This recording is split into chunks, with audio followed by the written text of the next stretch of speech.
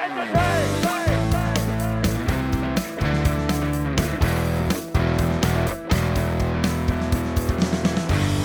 to the Critical Witness podcast, where we talk faith, apologetics, evangelism, and anything else we can think of. We hope you enjoy the show.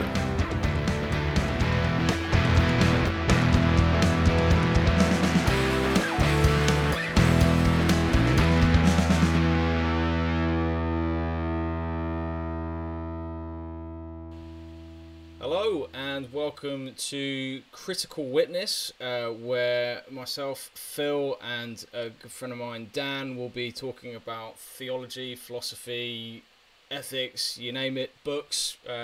We like books, and we're going to talk about Christianity as well. We've also got with us Jeremy Marshall, who has written a book and has also likes books, apparently. We've just found this out. So we might find ourselves talking quite a lot about books this evening. Feel free to join in. We because Jeremy's book is related to suffering and God and Christianity, that's probably where some of this conversation is going to go. But join in if you're watching and ask questions on the live chat. I'm going to let Dan introduce himself while I test the sound is working, and then we'll get Jeremy on as well. So Dan, say hello and what's the idea behind this channel and why you want to be part of it? Yeah, ahoy. So I'm Daniel Roger. I'm a sort of academic healthcare professional and bibliophile. So I love to read books. So it was nice chatting to Jeremy before we went live about our obsession with books. So the hope really for this channel is it gives me an opportunity to catch up with Phil a little bit more, so we don't live so close anymore, and also just to chat with interesting people and explore interesting questions. I'm a real I do devour podcasts a lot, and so I do get jealous listening to certain podcast hosts getting to chat with people that I'd love to have a natter with. So hopefully this gives me an opportunity to have those kinds of conversations with people like Jeremy. So I'm just getting myself set up as well because I'm slightly off screen for the YouTube, which is great. So I'm just going to move my camera the right direction. There we go. Right. So Jeremy, how about we get you on then, and we're going to introduce Jeremy to the right screen. I'm not used to interviewing three people on here. So Jeremy, over to you. Tell us a little bit about yourself. What's your story? What do you do for a living? And then we'll start looking into what your book's about in a bit. Sure. Yeah. Thanks, Bill. So I was born in Hertfordshire, live in Kent now. Married to Jeanette, 3 adult children. I worked in banking, I'm afraid. Boo. 5 years. And I worked for 20 years for Credit Suisse, different parts of the world. And then about 12 years ago, I became chief executive of a family-owned private bank called Seahor & Co., which is one of the oldest in the world, still owned by the same family. I'm not working anymore. We'll come on to why that is in a minute. I'm involved in quite a lot of charities. I chair quite a few different charities, Christian, mainly, although I've been a trustee of the Woodland Trust, for example, so I'm quite interested in the environment. And I also, with a group of friends, we just bought a bank, as you do, called Kingdom, which is a Christian bank based near Nottingham. And that's me. I'm turning 57 on Friday, so I'm Congratulations for Friday. Yeah. I'm probably older than the two of you combined. Oh, it's close. We might just have you pipped. Yeah. So you've written a book called Beyond the Big Sea. Yes. And that was released last year? Yeah, that's right. Do you want me to tell you? Shall I tell you about it? Yeah, what's to give us a synopsis, a rundown, because it's quite linked into your personal story, isn't it? It is, yeah. Here's the book, Beyond the Big Sea. And the Big Sea is cancer, because 7 years ago I found a tiny lump on my ribs, and I eventually got referred, went to the Royal Marsden, which only does one thing, cancer. And they said, you've got this rare type of cancer called a sarcoma. And I went through treatment for about 6 months, and then everything seemed to go back to normal for about 2 years. And then almost exactly 5 years ago, just after David Cameron won the election, seems a long time ago now, I was at a friend's house here in Sevenoaks, and I felt I went to adjust my collar here, and I felt a massive lump on my collarbone, like a golf ball. And within a few seconds, my life changed because I knew immediately what it was. It was cancer. I went back to the Marsden. They checked me out, did a few tests, and then a few days later, I went back in, and they told me, look, basically you've had it. You've got tumours everywhere. We're not quite sure how you missed. We missed those in the screening. I think eventually we found out it was a completely different type of cancer. It's non-pulmonary or extrapulmonary small cell lung cancer. And we can't cure you. And obviously the question you ask is, well, how long do you think I've got? And the answer was, well, 18 months. Now, like all these things in cancer, it's kind of a guess, right? But what's it like having cancer? It's hard. It's hard. I've had 24 chemos. I've had a dozen operations. I've had big problems with my eyes. I was blind for a while. I lost the sight in both eyes, one after the other, although I've got one back.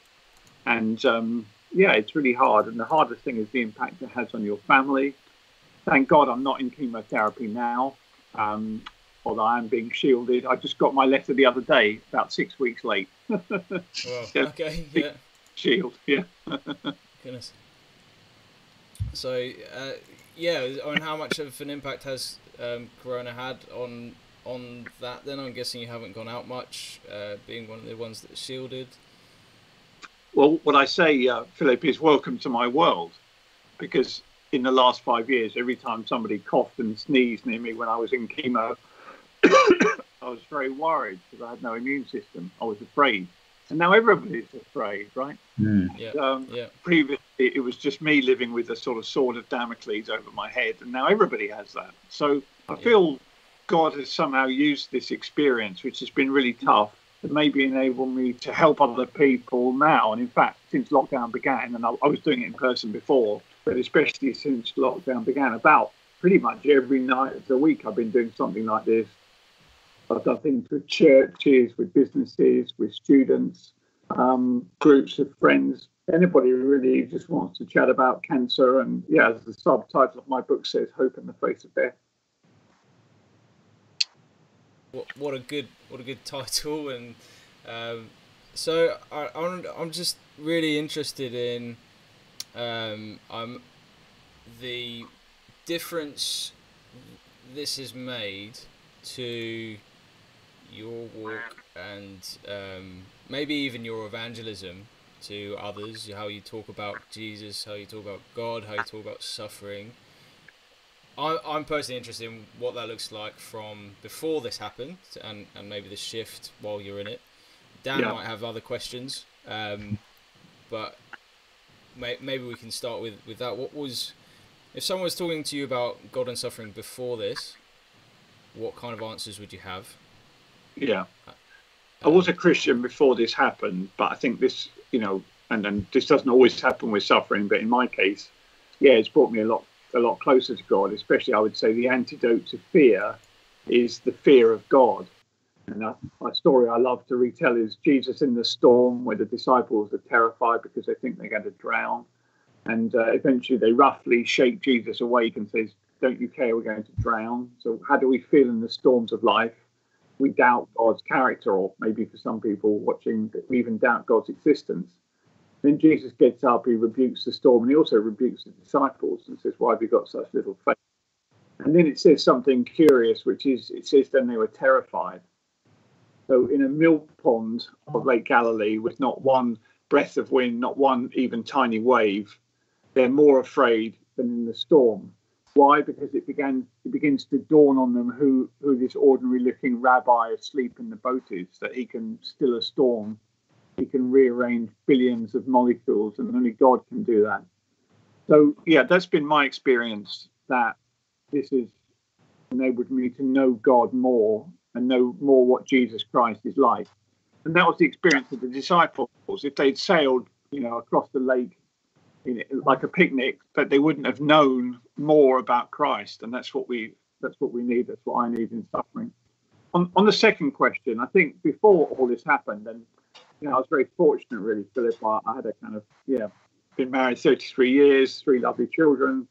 I never really had a day, ill in my life.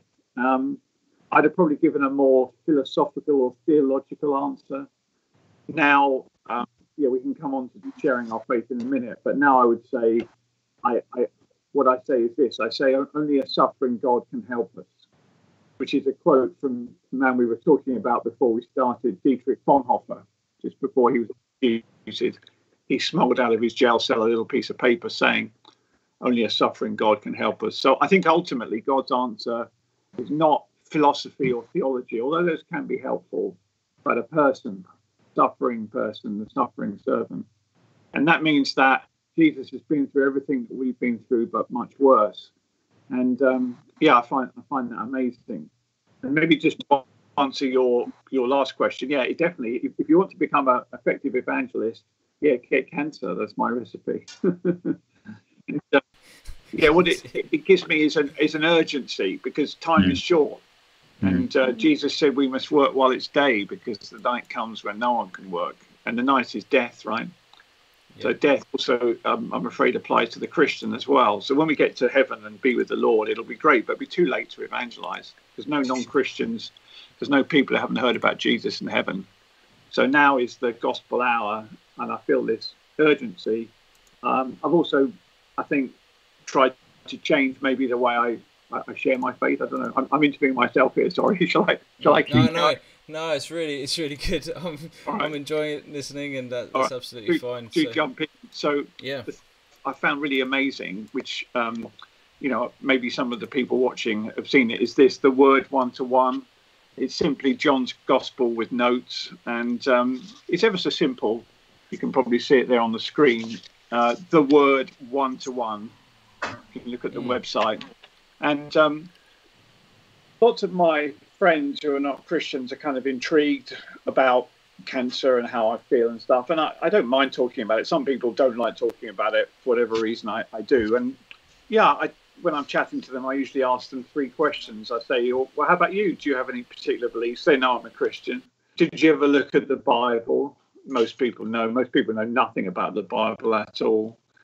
And then, would you like to have a chat with me about it? And quite a few people say yes. And it's pretty easy and straightforward. So I really encourage every Christian to have a go. Just ask a friend, would you like to have a chat with me about the Bible? And it's really what we should be about, is answering people's questions.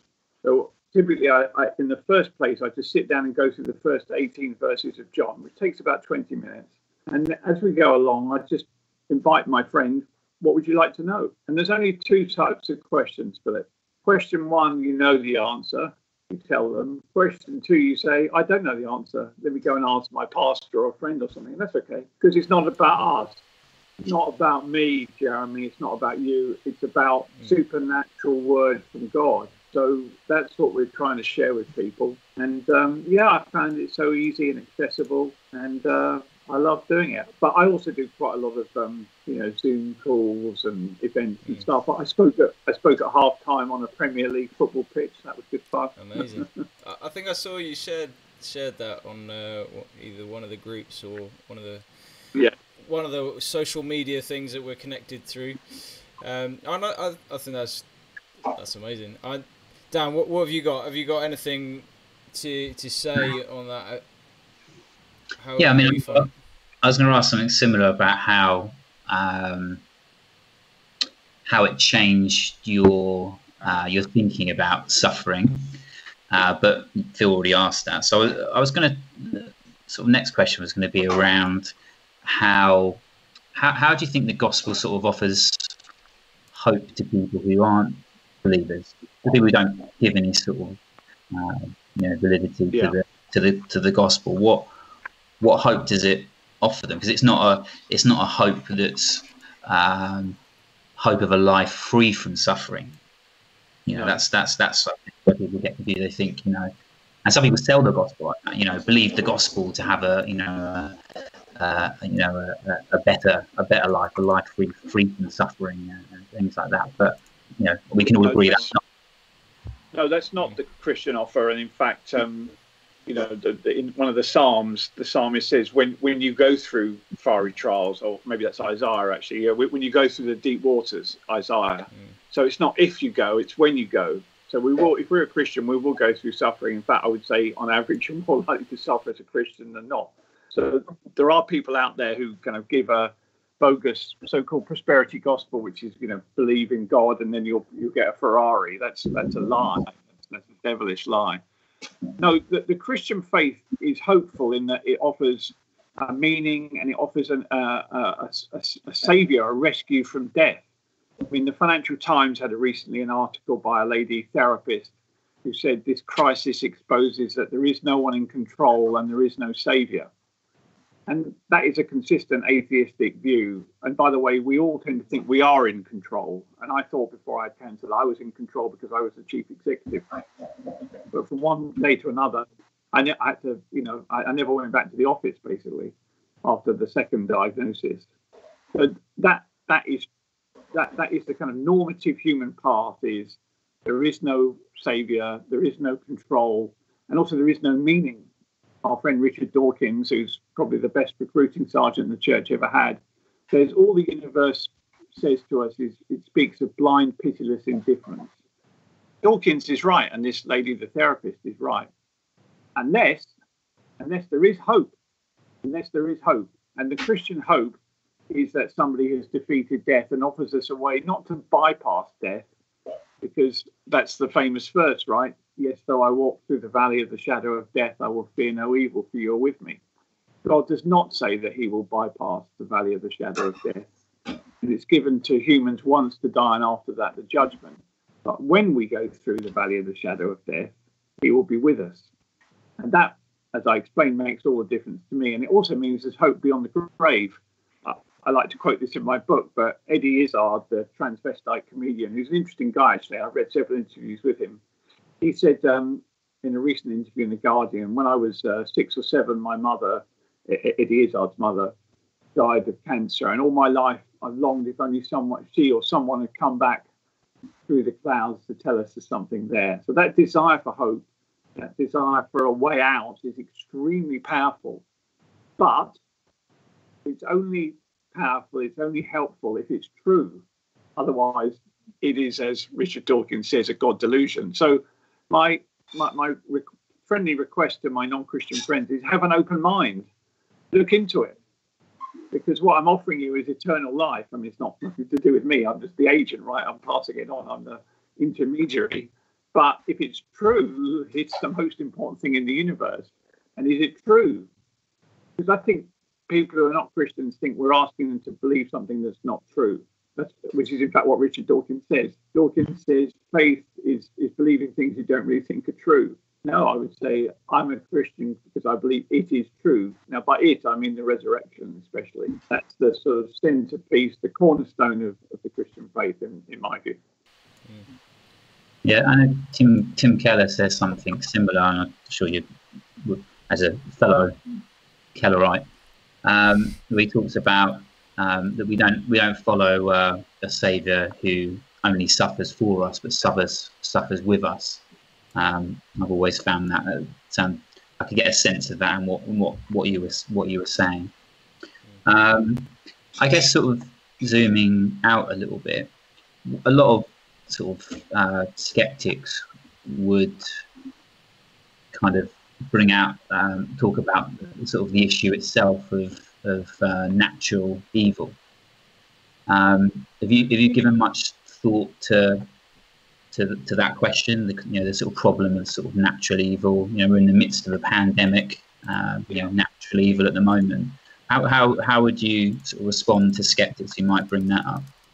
Well, absolutely, there is natural evil. There's also moral evil. Yeah, there's a coronavirus, but there's a mass murderer, right? Both are just a different type of evil. They're two variations of the same form. So I guess the question is, well, where does evil come from? And I think the Bible says because we live in a fallen world, if you like, evil and its sort of henchmen, suffering and death and fear of, if you like, broken into our house by night. We're lying in bed, sleep, and suddenly we hear breaking glass and we realise, evil has sent fear, suffering and death in, and death is going to get us. So where did it come from? Natural evil, same place really as moral evil comes from, which is ultimately there is evil in the universe. That Christians believe that evil has a physical manifestation, a spiritual manifestation, if you like, which is a being, the devil. But the devil himself is a created being. We don't believe as Christians in Manichaeism, which is a kind of God and the devil on the same level. Christian belief is that God made the whole universe and everything in it. He made these spiritual beings, angels, and one of them fell. One of them rebelled against God, and that's the devil. Now, why did God allow that to happen? I don't know. But what I do know is that we are responsible for our moral choices, and yeah, coronavirus is an external evil, but the truth is that there's evil within each one of us. And actually, it doesn't take much to bring that to the surface. I've just been watching Breaking Bad. Have you guys seen that? Massive fan. Yeah. I mean, I don't know if the guy who wrote it is a Christian, but he certainly has a Christian worldview because, spoiler alert for those of you who are watching this, Walt, who's the kind of mild-mannered chemistry teacher, his original sin is pride because he has cancer like me and he won't accept an offer of help. So he decides, I'm not going to take this free gift. I'm going to manufacture meth. And boy, oh boy, does one sin lead to another. So, yeah, look, there is external evil in the world. There is cancer. And why God sets things up the way he does, I don't know. If I knew everything about that, I'd be God, I guess, which I'm rather far from being the case. So I don't have all the answers about where evil comes from, but I believe there is a solution to evil. I don't know the origins of evil, but I know how we can get rid of it, which Christians believe is through the cross, which was the most evil act in the universe, but actually rebounded on the devil and means that we can get back to God. So, yeah, if somebody asked me, what about evil, what about suffering, I'd take them to the cross. It was interesting you mentioned Breaking Bad. Breaking Bad is it's probably my favourite TV series I've watched, and I've watched quite a few. And it's interesting. I was listening to a few clips earlier today, and comparing your response, a Christian response to your terminal cancer diagnosis, and looking at Walter White's. Have you watched it all the way through, Jeremy? No, don't, because I've got another eight episodes. I mean, I'm halfway through series 5, so don't tell me what happened. Okay, because it's there's a very poignant scene towards the end, and I'm not going to go into detail, and I'm not going to ruin it for you. But it's one of my favourite scenes where he just talks about his motivations for what he did, why he did it, and I kind of look forward to you getting to it, because when you watch that scene, you'll know what I was talking about when he's talking with Skylar, and he's talking about his Skylar is Sky. I can't remember his wife. That's right. Yeah, and there's just and I think for people listening as well, you'll see the different responses there between Walter's sort of hopeless, nihilistic response, selfish response, and yours, which are polar opposites. So it's quite interesting. So when do you reckon you'll get through it? Well, we're watching 1 or 2 episodes a night. We would be watching one now, but some 2 young guys wanted to interview me on a podcast. I'd love to sit and rewatch that again soon. It's one of those series that I love it so much that I want to watch it with someone else. I'm always at the edge of my seat, like, I wish I just have to watch this bit. It's a fantastic series. Yeah, it's good. Highly recommend it. Definitely a different outlook on pain and suffering than what we're talking about today. You mentioned a bit. Sorry, Phil. You're going to say something? Okay, because once I get on a roll, you go for it. You mentioned a bit about some of your sort of charity work. So I'd be interested to find out a little bit more about how you got involved with OCCA, a great organisation, and also to talk a bit more about the environment as well, about why Christians should care about the environment. Yeah, great. What on that. So how did I get involved with OCCA, the Oxford Centre for Christian Apologetics, which is part of Ravi Zacharias' globally. It's quite simple, actually. A friend of mine, John Riches, years ago said, you'll really like this, because like you, Daniel, I like to read and I like to discuss ideas and stuff.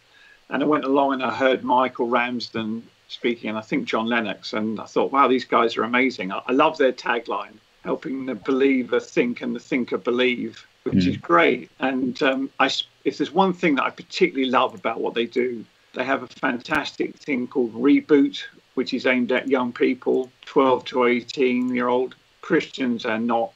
Because I really feel strongly that as Christians, we must allow teenagers, I'm thinking here especially of teenagers and students who grow up in Christian homes, to debate and argue and ask questions. Again, because we believe that there's a rational basis for it.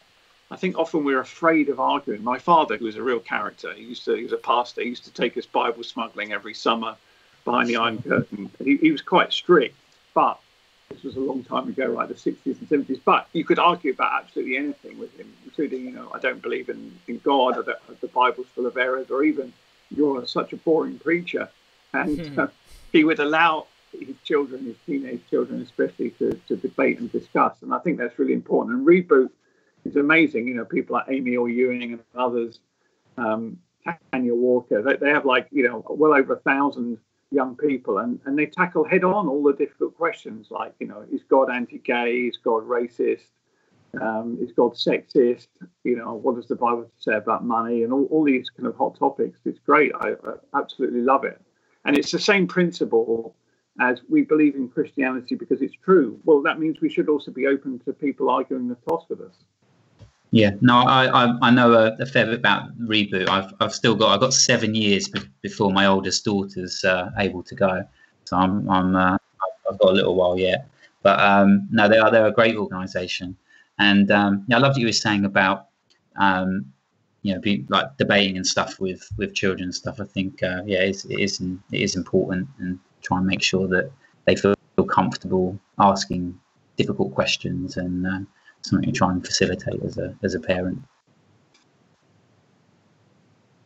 Completely agree with all that. Just something I'm very grateful for is being able to work through big issues and taking scripture seriously and working that through, wrestling that, all very important stuff.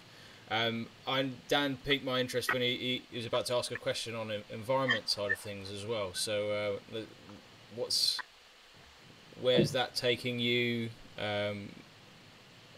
Just following on from what you said, that you're interested in the environment. Why should Christians be so interested if we're going to be taken away from this planet in the end? Well, that's theology potentially, but feel free to clarify that.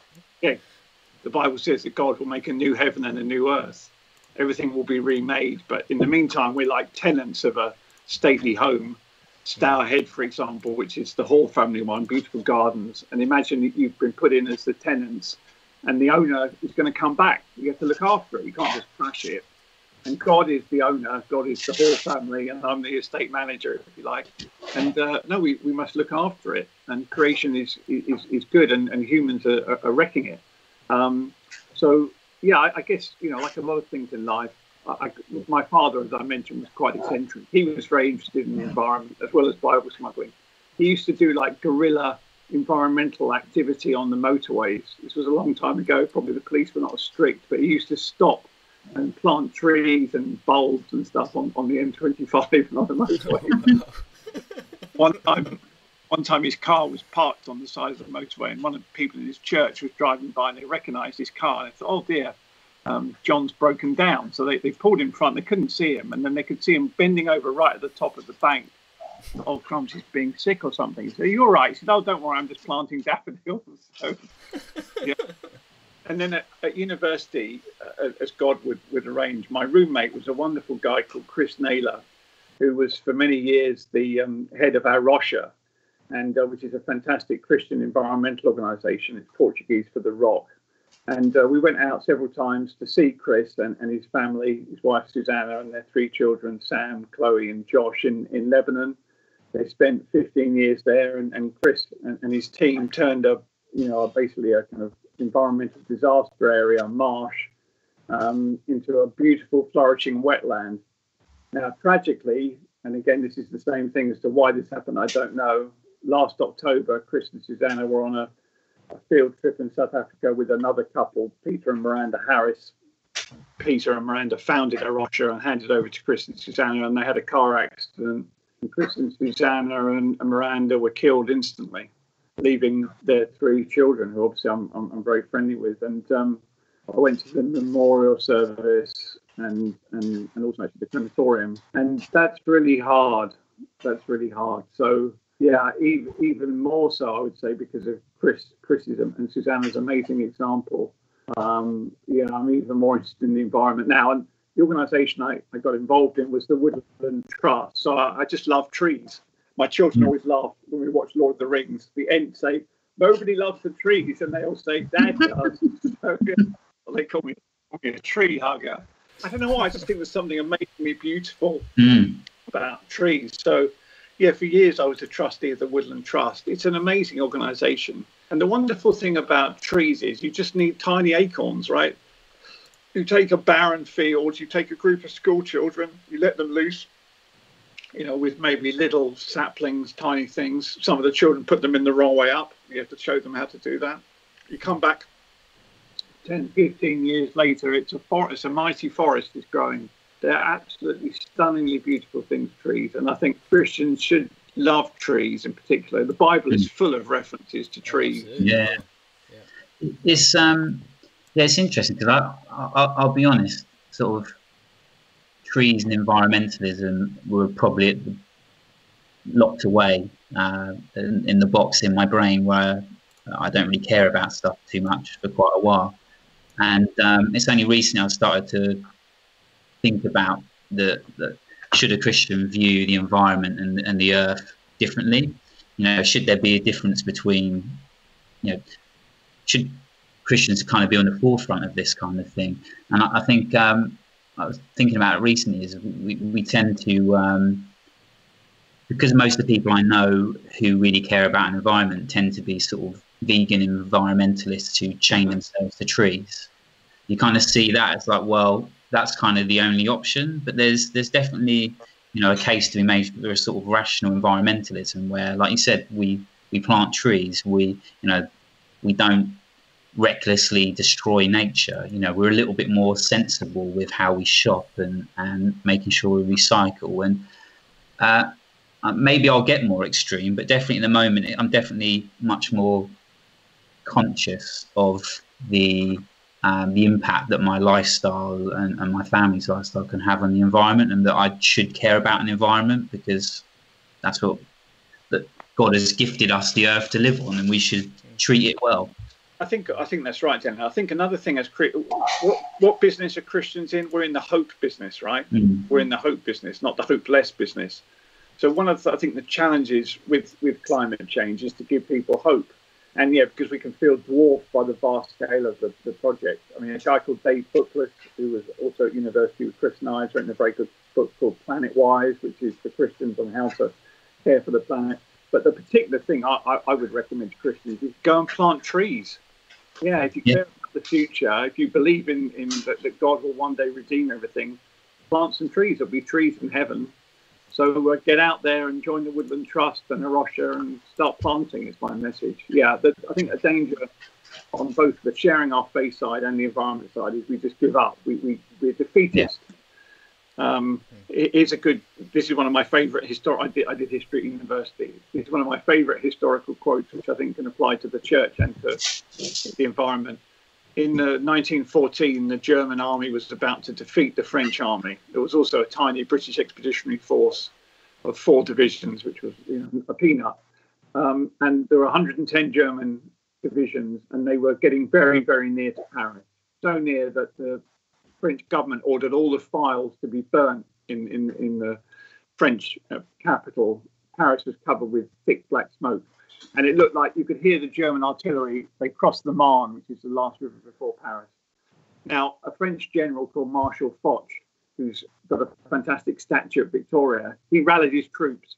And he drove them back, the so-called miracle on the Marne. And after that, there was trench warfare anyway. But Foch said this. He said, my left wing gives way. My centre is non-existent. Position excellent. I attack. And that's what Christians should be like. We should realise, we're in a world where everything's giving way, even more so coronavirus. But we have hope that we should attack. Now, that doesn't mean that we literally attack our enemies, right? We should love them, but we should go on the front foot. We should be on the offensive. We shouldn't give up. We shouldn't be defeated. Never. Well, you'd be very pleased, Jeremy. I've got a lovely big eucalyptus tree that I planted last summer. Some bamboo, a couple of palm trees. So I'm trying to do my bit. And my daughter's planted a tree as well. So. Which kind of tree? Horse chestnut. Okay, that's good. All of those, by the way, are not native species, but that's okay. Even the horse chestnut was introduced by the Romans, but that's okay. We forgive you, brother. I give you an indulgence. I just love the look of a eucalyptus tree. I just love them. So I just they grow up to the right conditions, about 6 foot a year. So they're amazing. Just don't plant them too near your house. Yeah. Well, I've planted as far back as I can, but I've seen how big they grow, so I might have to get it lopped maybe in a couple of years. Stop it. See, an acorn and an oak is really an image of the Christian faith, because if we plant an acorn, we're never going to see the full-grown oak, because oaks take hundreds of years. Oaks can live for 1,000 years, 300 growing, 300 mature, 300 dying. And by the way, they're the most productive in the last 300 years. So there are trees in England that were alive when William the Conqueror landed. Isn't that amazing? But that's the same thing in the Christian faith. What are we doing? We're planting seed. We're planting acorns. And people did that. You know, the early church planted it, and one acorn produced a tree, and another, and so on, until eventually the acorn came to us. So we must have hope, not just sharing our faith with our non-Christian friends, which we must do, but the hope for the future. We're on the winning side. So I think for the church in the UK, we often feel defeated and troubled, and there are problems and troubles. I'm not saying we should speak kind of everything's wonderful, because it's clearly not. In many ways, the church has been in retreat in England for 200 years. But ultimately, God will win. The devil will be defeated, and sin and evil and death will be made away with. So we have this wonderful hope, and at dark times like this, we must encourage each other with that hope. I think that's one of the main things that I've come to hold really dear in my own faith, is that understanding of what we are looking forward to. So I mean, the joke about being taken away from this earth was a joke. The new creation hope that we have is incredible, and I think when it comes to suffering and looking at things like the coronavirus, the fact that everything else in this time that we pinned our hopes and dreams on, finance, job, in some ways family, church, the actual like social aspects of it that we think might save us, the routine, all these things that we pin everything on have just sort of evaporated before us and we have to kind of try and grab things back, and that hope of one day these things that are like smoke will actually be made new and will be sustained forever in the way that they were intended to be, as well as our bodies that are currently sick and corrupt, and our thoughts is also in that way. We have this amazing hope that everything will be made new. That's something that's so powerful beyond anything atheism can offer or any other faith can offer, and from what I've looked at. So I think that's really potent. I wonder if that's part of the issue of the church being a retreat is because half the church think we're going away from the world, like we're going into some ethereal heaven with harps and babies. And I don't know if you've found that in your circles. Do people get the idea of heaven or what that is? No, I don't. I think neither Christians nor non-Christians have an idea. I mean, as you said, we all have this idea of sort of, people have a mental image of heaven. It's fluffy clouds and people in white bed sheets playing harps, but that's not in the Bible. No, heaven is basically about the presence of God. God will dwell with his people, no more suffering, and it will be amazing.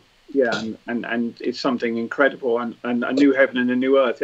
As I think Sam says in Lord of the Rings, that Everything that's gone wrong is being undone. So everything that's wrong and evil and suffering will be undone. On the other hand, in hell is just the opposite of that, which is not devils with pitchforks, which again is not an image in the Bible. It's the absence of God, and it is solemn. God's silent. God's silence. That's the most solemn thing. When Jesus is on trial, he has nothing to say to Herod, not a word, and that is solemn.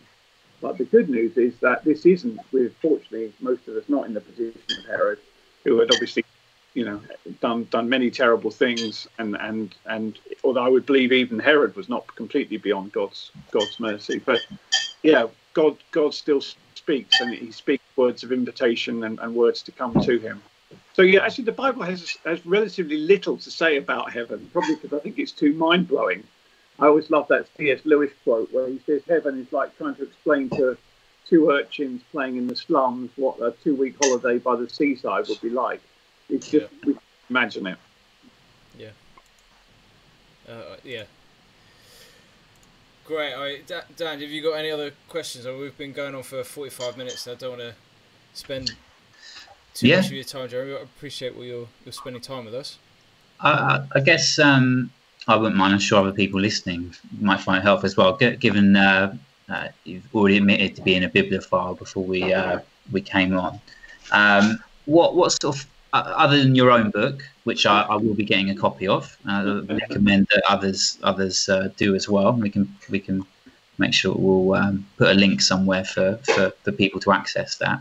Yep. What 5 books do you think that all Christians should read, other than the Bible? Because I know someone smart will say, "What about the Bible?" Yeah, I know it's more than just one book. Okay.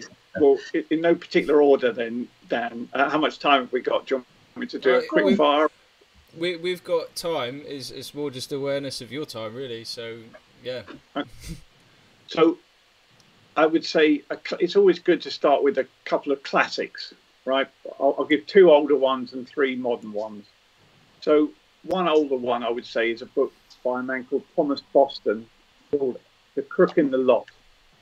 Boston was an 18th century Scottish divine who had a really, really hard life. He knew a lot about suffering.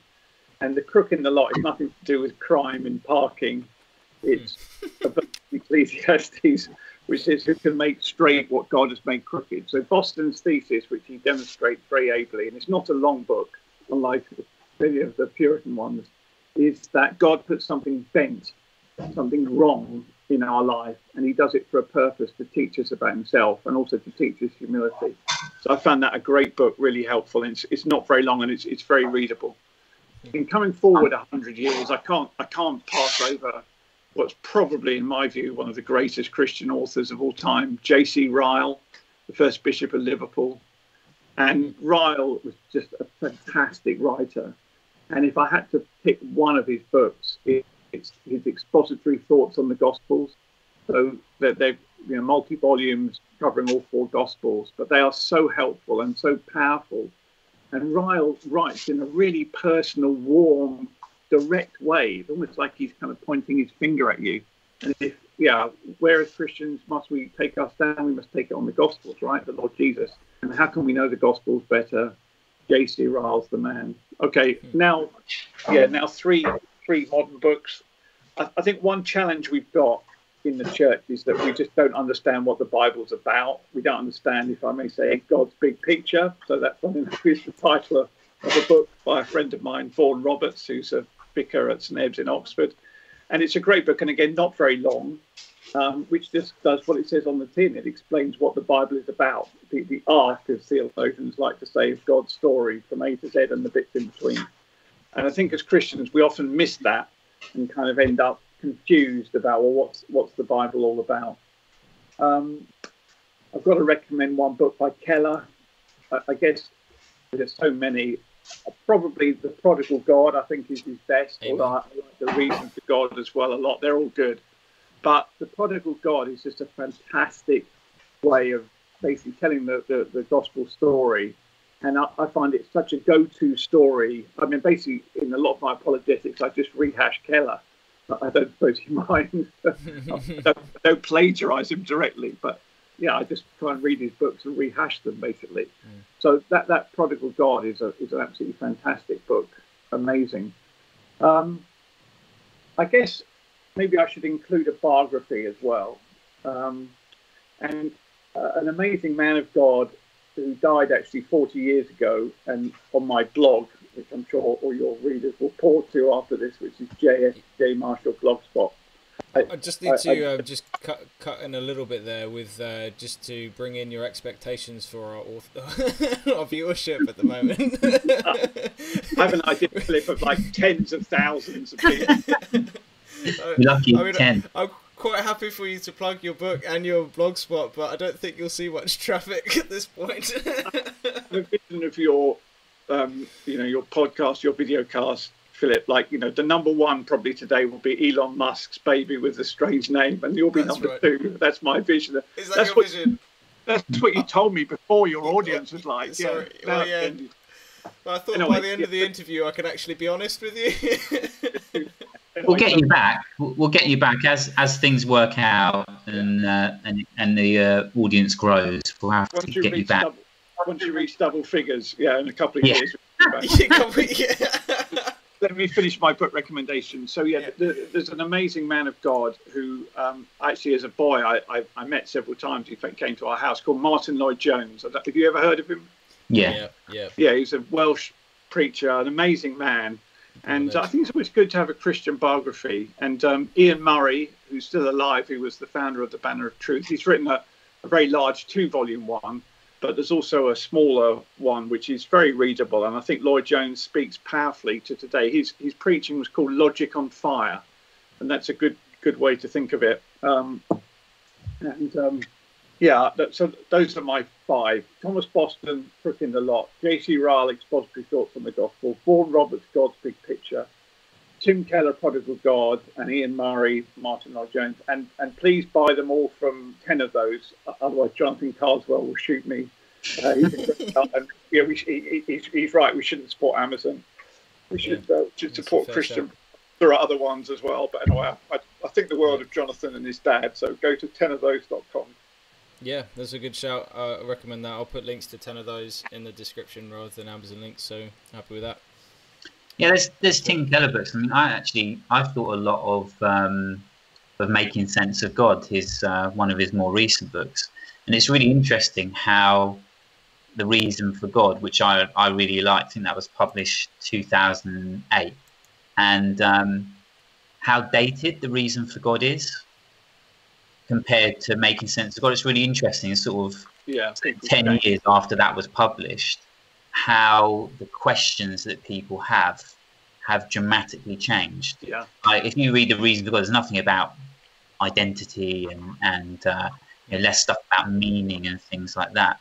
And that's become much more prominent in that sort of 10 to 12 years afterwards. And The Reason for God is I thought it was a great book that I tend to recommend to. By the way, another very good book, I'll give you a 6, is Confronting Christianity by Rebecca McLaughlin.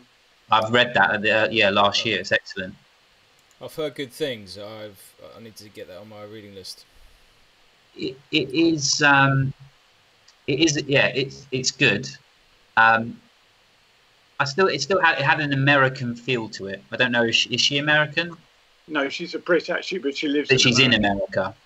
But you can't, poor Americans, right? I've got an American son-in-law. It's not their fault, No. They can't. But it's interesting because when you read sort of American Christian books like apologetics, the questions are not that we're not always asking the same questions. There's definitely overlap, but I definitely got the sense, when I was reading some of the questions, I was thinking I've no one I speak to asks those some of those questions. But for what it did, it was an excellent book. I really, really liked it, and one I would definitely recommend people read.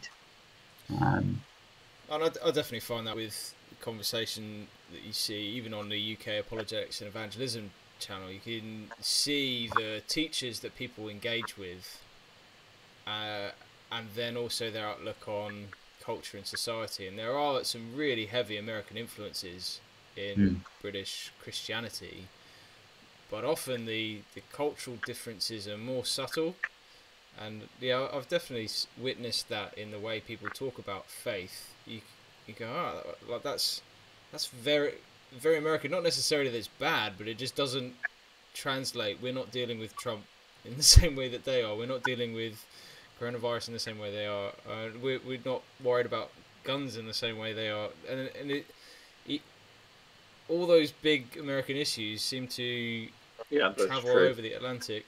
And which is what the Oxford Centre for Christian Apologetics is so good, because you know, the people there are, well, they're not just Brits, but they're not particularly Americans, and we need to adjust our apologetics to the cultural context we're in. OCCA also, and ASIM International also has people all over the world, has people in Eastern Europe, in Western Europe, in Africa, Middle East, Asia, the lot. So yeah, it's really good organisation. They've been publishing some really good books as well. My friend Joe works for the Good Book Company, and OCCA have been publishing books from them. So obviously John Lennox has recently brought out that short book on coronavirus, and there's a number of books published by people from OCCA via them that are excellent. Again, really good books.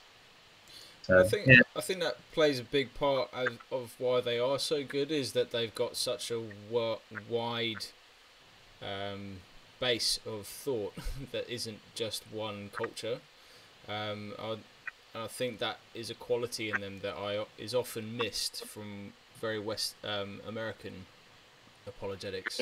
I find when you go on the internet, half the problems with Christianity, the problems in quotation marks that people have, are cultural. Are reading an American or even English, English people do this as well, an English understanding of the world into the text and going, well, that doesn't make sense, therefore it's false. And OCCA are very good at drawing those out. I noticed that Abdu Murray and Ravi Zacharias are releasing a book which is talking about shame and honour, but also how that links into the West. Yeah, so I think right. Something with Jesus from the East or something like that. But Jesus through Eastern eyes, I think that's it. Yeah, or right. Something like that. Yeah. So there's some really important things. I think that conversation needs to be had more. And I saw a clip from Abdu Murray on how shame is influencing Western culture now, and the shame culture, the cancel culture, the I'm offended by you, therefore you can't speak to me. Or I'm offended by your ideology, therefore I'm going to shut it down. It's not, I'm going to talk it through. So, I think even from making sense of God, the shift in culture is changing as well, and will be interesting to see where apologetics and evangelism comes in to play. It's also why we must stand up for freedom of speech. It's very, very important, including the British Humanist Association, Richard Dawkins. We should be absolutely four square with them. Every right. Can I ask one more question? Is that all right? So obviously what's very different about the US is they have you almost have in a sense sort of Christian celebrities, in a sense, like that Christians have still much more of an impact on culture than we do. It's not always positive, often negative, but over here we don't have that. If you were sort of speaking to Christians, who should Christians in this country be listening to, do you think? What sort of Christian thinkers, maybe not just people at OCCA as well, but other sort of Christian leaders or thinkers, who do you think we should be listening to? What, alive or dead? Yeah, alive. No, I'm talking today. Who is there? In my head, I'm thinking, personally, one person I love that people read and listened to a lot more was someone like Andrew Wilson. I'm not sure if you know about Wilson. Think theology. Yeah. So I'm sort of thinking of someone, someone that maybe doesn't have the largest following, that maybe we should be sort of listening to. Yeah, some people we should either read or listen to. Ian Paul. I'm not even sure how to pronounce the name of his website, Sepp Heiser or something like that. Yeah, that's very good. I've been engaging that recently. He's fantastic. Really got some amazing stuff. He's written a really good commentary on Revelation that I'm working through at the moment, alongside a couple others. Yeah, Ian is one of these people who just churns out a constant stream of ideas. A guy who's fantastic, who's a real character, who's got both a blog and a podcast, is Steve Neal. Knele. Have you heard of him? Building Jerusalem. No. Yeah, he's a friend of mine. Right, this is what you call log rolling when you recommend your friends. Please do. This is helpful. He's a pastor in Oldham, and he's very, very strong on churches in deprived places, as is Mes McConnell. McConnell. And then another guy who I think is really influential, I think he's a real man for our times, is John Stevens, who's the head of the FIEC. He's got a blog called johnstevens.com. And yeah, John's a big man in every sense of the world. He's one of the few people I have to look up to. He's about 6'7", and he every day he's tweeting, publishing ideas. He thinks very deeply. He's very interested in kind of culture and other things. So yeah, those are Ian Paul, Steve Neal, and John Stevens. We should probably. I feel bad I haven't got a woman blogger or podcaster to recommend. Well, Glenn Scrivener, I guess. Well, he's a guy. He's very good. I'll link him to that timestamp. That's brilliant. I think that's brilliant. You did recommend the book by Rebecca. That's all right. I've got 3 sisters, so I can just imagine them watching this and giving me a hard time. So, yeah. There's lots of good women apologists with Ocker. Amiel Ewing. I should. Amiel Ewing's got a fantastic book, Can We Trust the Bible, which is brilliant. Yeah. And Tanya Walker. Thank you guys, you bailed me out there. No worries. That's help. We'll have to get one of them on this fledgling YouTube channel soon. Please, any for the right fee, I can get you anybody you like. Yeah, no, you're our contact now, Jeremy, because you're the first person we've interviewed. Wow, so we've not done this before. We're just sort of. Yeah, no. Tell me I'd be happy to recommend it. But thanks for having me. I appreciate that. Yeah. No, it's a real pleasure, and it's always nice to put a face to the name we see on the UK Apologetics Facebook group. So. Cool. All right. I really appreciate your time, Jeremy, and we'll sign off here, and we'll be in touch for those names. And let me know when your circulation gets to 10. Right, we'll have a party. Yeah, all right. Sounds good. See you. Bye. Cool. Cheers, Jeremy. See you later. Bye. Bye. So thanks to Jeremy. We're still live, Dan, so don't pick your nose, and we'll sign off there. I mean, I think for a first interview, that was pretty positive. And it was really interesting. Jeremy's a good guy. Yeah, nice to chat to him. So I'll sign off, I guess. We don't have a tagline yet. Critical Witness. We'll think of something to go alongside that, but we'll sign off and stop the stream. And if you're watching this at some point, feel free to give us a comment, like the video, subscribe to the channel. We'd like to recommend someone. Yeah, maybe share it with someone if you've enjoyed it. If you haven't enjoyed it, well, keep your comments to yourself. If you have any recommendations for God and Suffering book-wise, please stick them in the comments as well. And give us feedback if you like. We'll take it on board potentially. if we're so inclined. Cool. This is Laugh. Cheers, Dan. Good to chat. We'll catch up soon. Stop the stream. Are you not entertained?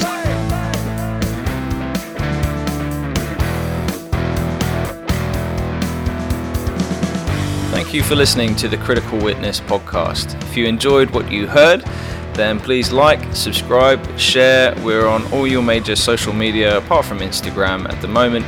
But please do get in touch. We'd like to hear what you thought. And if you'd like to support the show, find us on patreon.com.